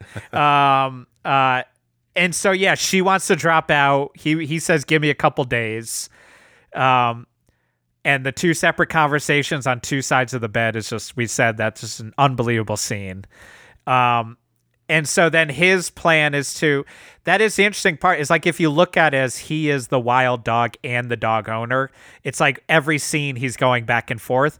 And is it us justifying the crazy tone shifts of a canon movie? Maybe sometimes, but I think it feels maybe intentional. Like it's like they're playing with the coolness of it being a noir. Mm-hmm. But the Neo part, again, is in there where it's just like, nah, this is all fucked. Like, he's trying to play it cool. He's like, he's going to go back to where she worked. Yeah. It's a place where you can take photos of these women stripping for you. I want vanity. And he's going to, still be playing it cool, talking about the photos he takes of Vanity taking off her clothes. Right.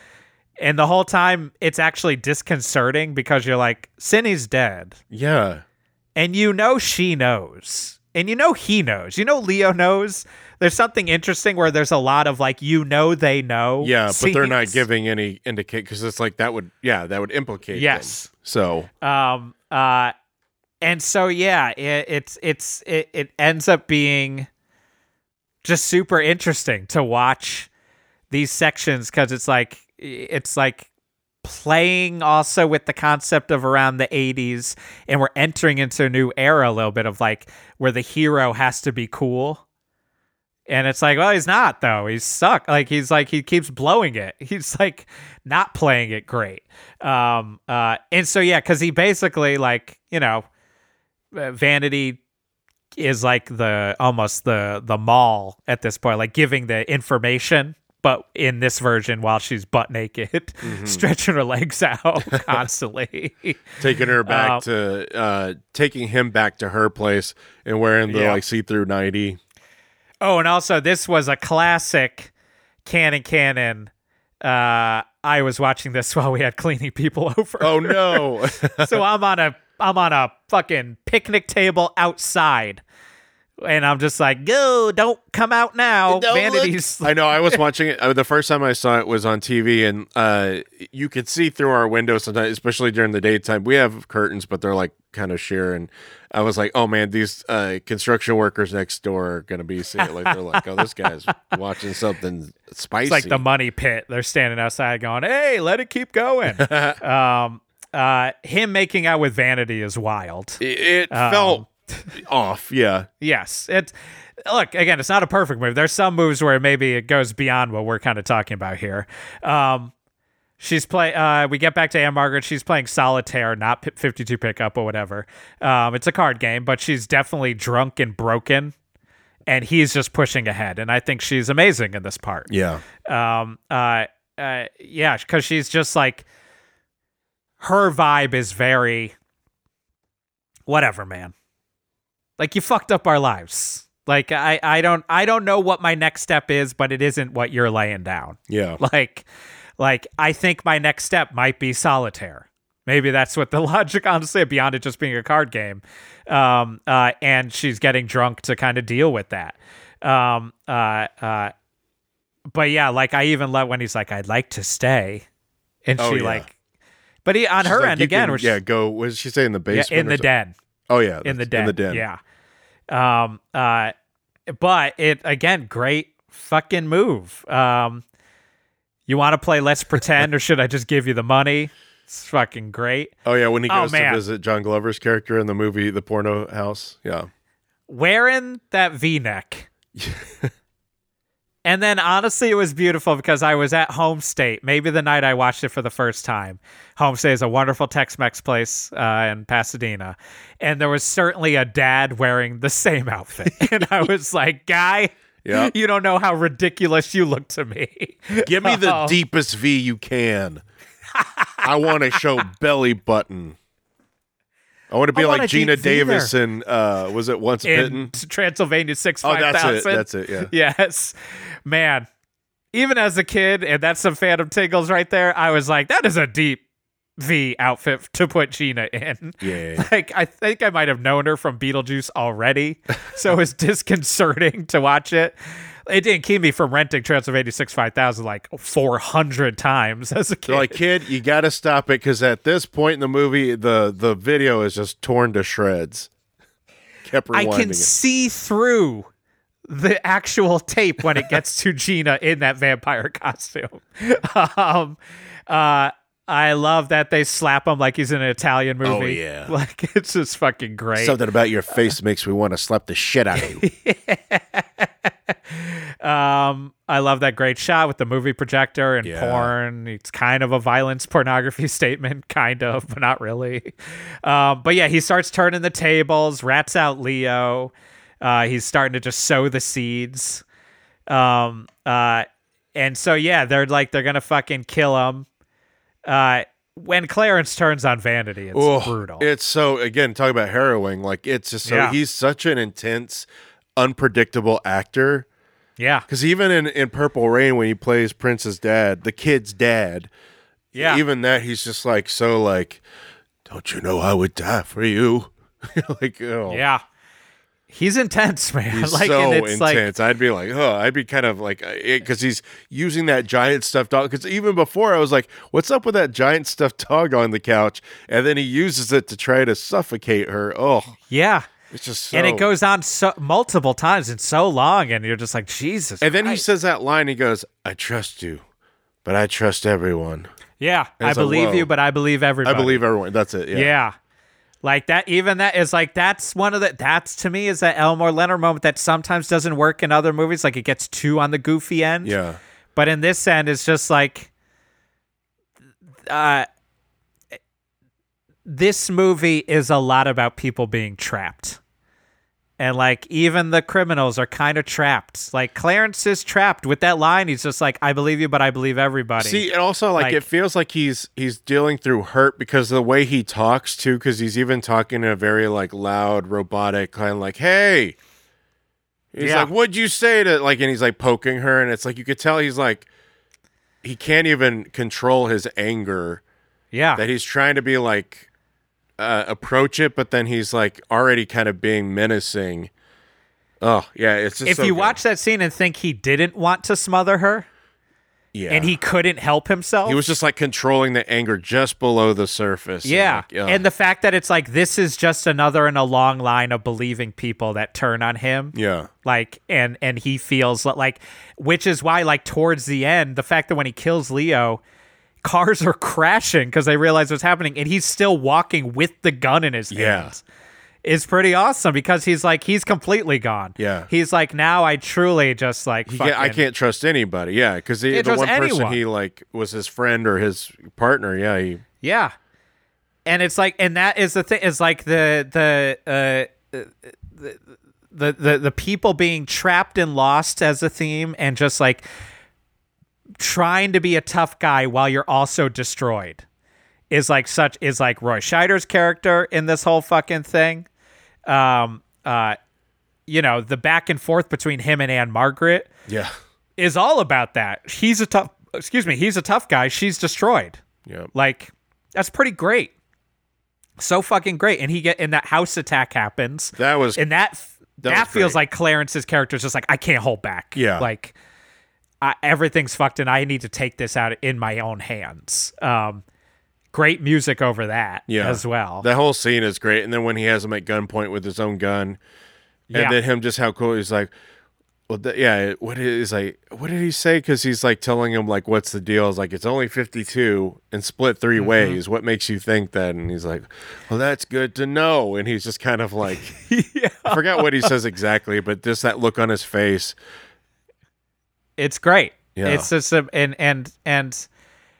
it's just like, and it's also, I actually don't know how every time I've wondered how I feel about Anne Margaret all of a sudden wanting to get back with him, like, or just like have sex with him. Like, she now feels like she turns back to Scheider while he's freaking out. Because it's like all of a sudden that makes her horny. Like, I like that it's a confusing moment. Yeah. Maybe that's it. It's just if you do the read of just like everyone is still confused. There aren't any fucking clear, we are with each other, we're not with each other. It's the adrenaline too, because he took care of it in that moment where they could have died, and then like I think it's just kind of like that emotion, that adrenaline probably plays into it. Yeah. You know? Maybe I like that look, because it's just like looking at that way. It's just like that's also the human aspect. It's like it's not like you make a great choice. No, because ultimately, like, they probably shouldn't stick together. That's one of those, like, after this movie's over, like, that marriage should be ruined. Yeah. And now they should take time to figure out what's their next path. But yeah, they play each other off. Clarence gets a gun to the dick to John. They decide to get Leo out of the picture. So they're like fucking with Leo's brain. Oh yeah, and then Roy Scheider meets with Leo in that great bar scene. That actor, I mean, like I said, he just plays it so well, that just like that pathetic like sniveling. Yeah.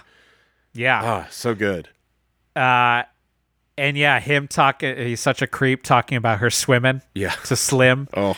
And then yeah, he's great 2-shot. That's what we were talking about. There's also an Eames chair that's in there that's beautiful that I just covet. And then, I mean, this is also like a classic to me, like Elmore Leonardy of the time move. Like, he's going to gack her up. He's going to fucking get her on heroin. Smack. Yeah. And even that, he's like, I'm not going to get you hooked there. Yeah. She throws up like a real reaction of just being like, he's like, oh yeah, but don't let it ruin your high. Yeah. And this is right where I just wrote to myself, because, like, he sexually assaults her. He implies afterwards that, like, definitely, we're assuming he raped her. Yeah, because even with Kelly Preston's character earlier, remember when he says, and maybe even was raped after that? It's like, oh my God. Yeah.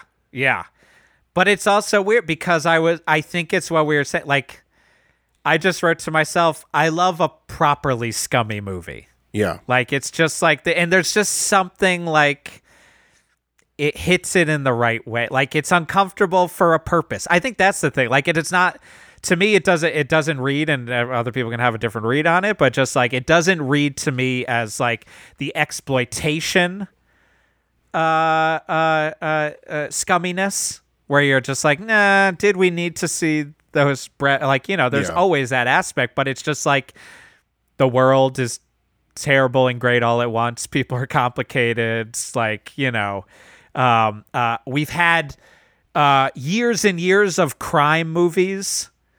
So like, here's a crime movie where also it's not as cut and dry. Like, you know, like, it's not as cut and dry as the poster's going to make you think it's going to be. Right, because then you're just like, yeah, because you think the protagonist is going to be the guy who's in the right, but he fucked up. You know, it's like they're both like everybody's damaged except for and Margaret. Continues to fucked up. Like, continues to be a shitty dude. Both of their choices, like both of their choices for Roy Scheider's character and then the group of criminals, I keep hitting this, sorry. And the group in the group of criminals are both bad decisions, just deeper and deeper. They dig themselves deeper because of their own hubris and their own egos. And the only voice of reason really is Anne Margaret's character, and she has to reluctantly be part of this world. And could that be an amazing, like a one reading? Is that just like, oh, the one like female character that's consistent in this is the one that we should be listening to, but instead the men of the world in this crime world that's mostly meant will just, because like even the complicated plan of the thieves, it seems that there's no way that it wasn't going to end with all of them getting murdered, turning their backs on each other, and that the money will get reduced more and more and more. That after all is said and done, it ends up being for a 52 pickup. That he's trying to make it just for one, but because he has to split it then 3 ways to 2 ways to 1 way, where the original idea was like the 105 and then became 105 every year and then like has to keep going and going and going. And it's also hard. So I realize as we keep talking, I'm like, am I starting to sound like him when I talk? It's killing me. You picked it up. Oh man, it's awesome. But yeah. And then when he's like, this is another reason I think I love this movie, because it's aware of where its place is in this world. And it is, to me, a true neo-noir, but commenting on the noir when he does like the lines you would imagine they would say in both this type of movie, but also more so an 80s action movie and canon movie, where it's like, if you hurt one hair on her head, and it's like, dude, he did a lot more already. He ruined her life after you ruined her life. Yeah. Like that statement is pointless. It means nothing. You know what I mean? Like, and so you won't call the police. Your wife, big boy posture. Yeah, big boy. And honestly, that's to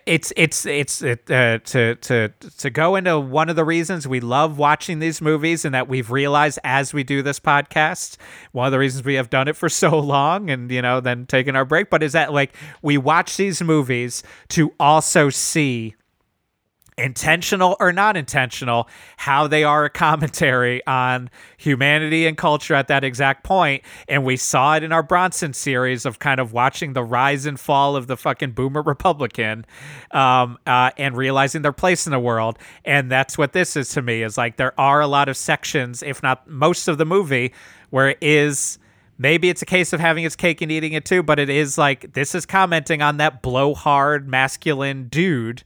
And that, it's still going to end with fucking everyone around you getting destroyed. Yeah. Death Wish style. Everybody.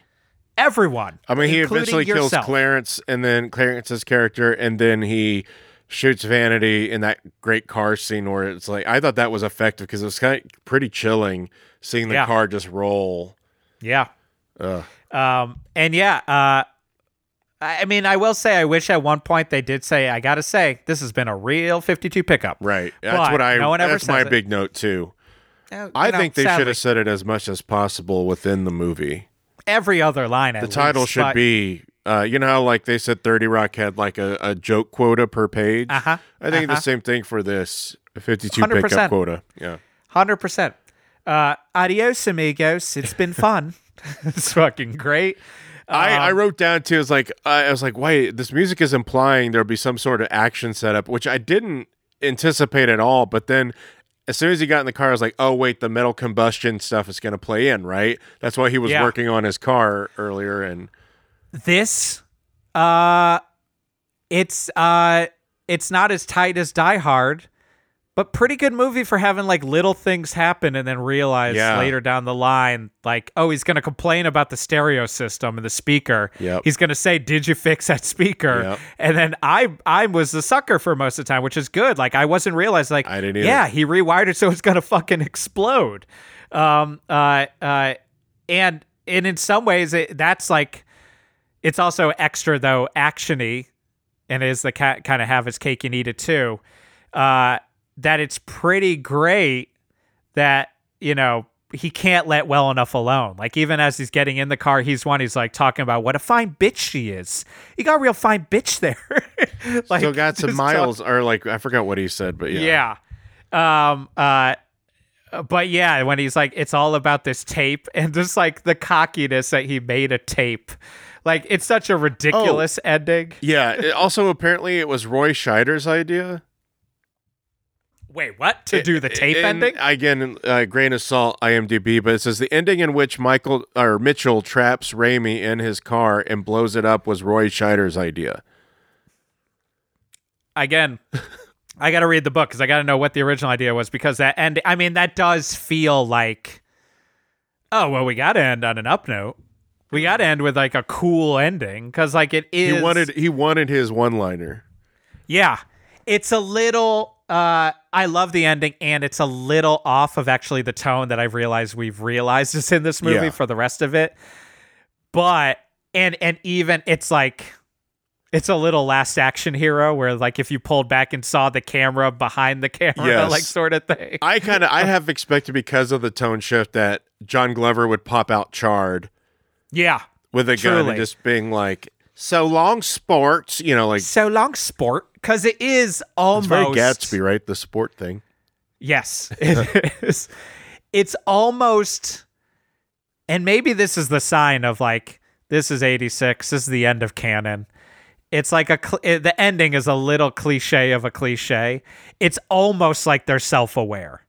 Like, it's almost like, it's like, oh, after all that, it was a tape, and you were able to auto-lock the car so that the tape will play and it will explode, and the music will play, and it's this weird happy ending music as a crane shot is pulling back. And even as it's pulling back, you can see that it's like almost like, to me, is the only part that's maybe like the rest of the movie. It's a push-pull, because you got this crazy fretless bass playing. I know. I half expected like a song to almost like a low rent rap or something to happen at the credits. 100%. But it's like it's because it's far away. It's almost like Anne Margaret and him are about to. She's gonna turn into him, and they're gonna hug, embrace, and do like a kiss with her leg up. Yes. And instead, she's collapsing. Yeah, because she's gacked out on heroin. She was in the trunk of a car, gacked up. Poor Anne Margaret. I wrote down that I was like, oh, poor Anne Margaret. Just the way that they. Yeah. And ultimately, like any of those written, like Last Action, like, how are they explaining this to the cops?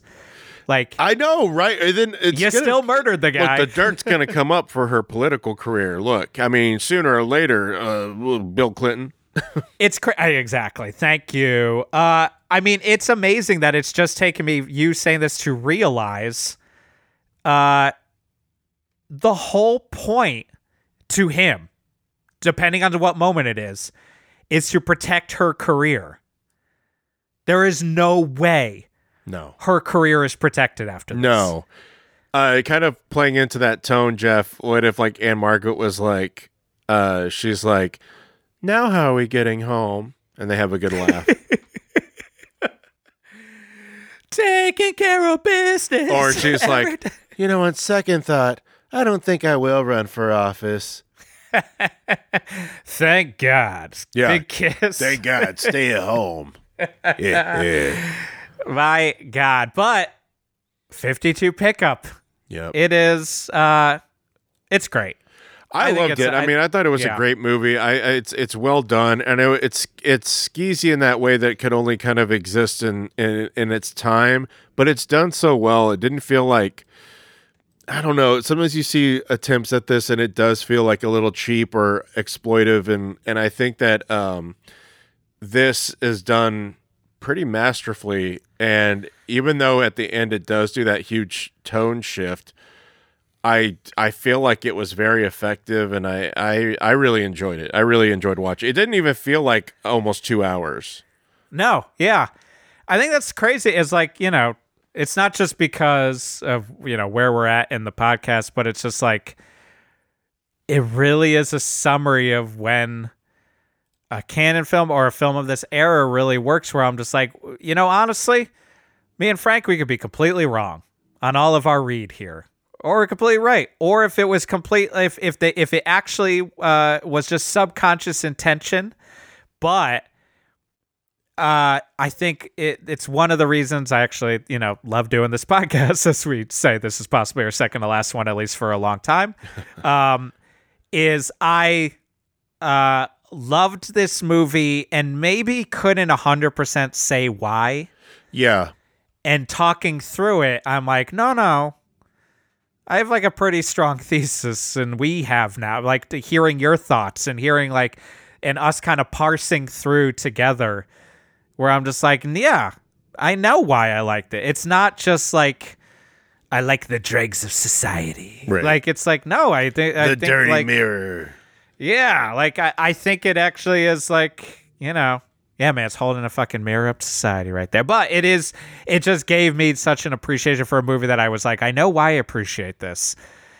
But it went also when most of the movies I watch, my wife of 23 years still, it's like I feel weird when she'll walk in and I have to she knows what she's getting into, and also there'll be a bit of just like, what is going on in this movie happening here? Especially as we have children and as they get older, and eventually years and years and years down the line when they're watching these movies, I'll be able to hopefully explain if they watch 52 Pickup, which they probably will not. Yeah. But I have enough hard time explaining Night at the Museum stuff, which we just watched all three of those. Oh, wow. By the time I got to the third one, he just kept saying, why is this happening? Why? And I just was like, buddy, I don't know. Yeah. I've never watched the third one, and this is how movies work. Yeah. I've got a feeling they're going to explain it in about 2 minutes. Yeah, I've never seen the third one. It's okay. Yeah. That's all this. I mean, actually, I'll say the third one gets so sad at the end. Oh, weird. And then they've got kind of almost like a 52 Pickup turnaround where they're like, oh no, we have to fucking make it happy and not make it seem like every character has just died. Oh. So they're also back to life. By the way, I watched all the Home Alone properties over the holidays. Every single one. Oh, my son is at the age where he has glommed onto everything I say. And so I clearly use the term bootleg a lot. And I must have at some point said Home Alone 3 and 4 are bootleg. Oh, Geoff, there's actually 5 movies and a TV series or a TV movie. Oh, wait, is 5 the one with the little kid with glasses and it's like Home Aloner? Or is that the one they made recently? Okay, I don't know. I have to go through it. I can't remember. But one of them is really bad where they inexplicably I'm tired, Geoff. It doesn't matter. But I think I put a ranking on my Twitter where it's 1, 2, the Disney Plus one, and then 5 and 4 is just like incredibly bad. I mean, it might not surprise you. You've been friends with me for a very long time. We just watched Home Alone 1 and 2. Never seen them before I watched them with my child. It just never happened for me. I knew the gist of it. Right. You don't grow up and not know, but it was the first time watching it. And I also was just like, maybe the reaction of an adult after watching so many movies where I was just like, wow, this movie is I know it's cartoonish, quote unquote, but I was like, this is like a fucking Italian horror movie. Oh, yeah. At a certain point. Yeah. My God. Kid is a psychopath. Like, and my child, as I'm sure yours did, loved it. Oh, yeah. So much. She loved it. Could not stop talking about it. Could not stop explaining. Came home to him having set up wet bandit traps in the house. It didn't make any sense. It was a dream. Wow. Oh, we have to talk about how they tried to make this movie, or Menachem wanted to direct this movie with Joe Don Baker, Mitchell himself. In Israel. It was going to be in Israel. Yeah, with Mitchell himself. And George Hamilton. Yeah. We did not mention that they also have made this movie before. Vaguely, yes. The ambassador, quote unquote, is kind of 52 pickup. I'll say, this is the problem with us. I did have a moment be like, oh, we should definitely then do The Ambassador too. But The Ambassador is one of the movies that I've looked at when I was just like, oh my God, we're looking down the barrel of a lot of movies. Who the fuck is going to want to listen to an Ambassador movie podcast? I'm like, Action Boys just did something fun, and we're doing this. Jesus Christ. Our main competitors. Our competitors being our friends, but still. Look, Geoff, we're not competing with them at all. Let's be honest. No, let us be 100% honest. Not anywhere close. We appreciate Gabrus and all of our guests for being a guest at one point. Gabrus, we love you. Rogers, I think I still love you. I haven't seen you in 20 years. I haven't talked to him in a while. So, So people, this is where. Oh, and shout out. Well, first off. I'm going to say, and I'll give the shout out after. This is the part of the show, as you know, if you've listened before, where we give our canon rating. This is not how good it is. This is not how bad it is. This is how canon is this canon film. So, what do you think, Frank? I'm going to give it a 9. Yeah. I'm at a 9 because it's just one less, because it's not like complete canon scuzz or sleaze, because there is a prestige canon element to it. Mm-hmm. But I think this is probably one of the best of the canon prestige. But it's canon for sure. So I'm giving it a 9. Yeah, I'm gonna give it a 9 as well, because it's if people were like, give us your top 10 or top 20. I think I would possibly be like, watch 52 Pickup for the split down the middle of being a prestige canon and a canon. Like, it's just like, it kind of hits both worlds in a fun way. Yeah. And it's one of the movies I would say, just in general, to see the scope of canon films, because it does the representation of what we've talked about, of like directors who maybe other people are, for whatever reason, don't want to work with them at that point. Or canon was powerful enough to kind of bring them in. Yeah. And then the end result is a pretty fucking amazing movie. So yeah, 9s across the board there. And that's a shout out too I want to give a shout out to Tony, Patreon member, who we have talked about this many times, and I shared it on our Patreon, I believe. But Tony took us to task and actually put together a spreadsheet of all of our ratings. Incredible. And also reminded me that maybe the first couple episodes we did a problematic rating that we stopped doing. What did we do? I think we gave it a rating, both canon, as we were trying to figure out what the podcast was, but we also just gave a rating on how problematic. Oh, right. We dropped that after a while because we were like, whatever, yeah.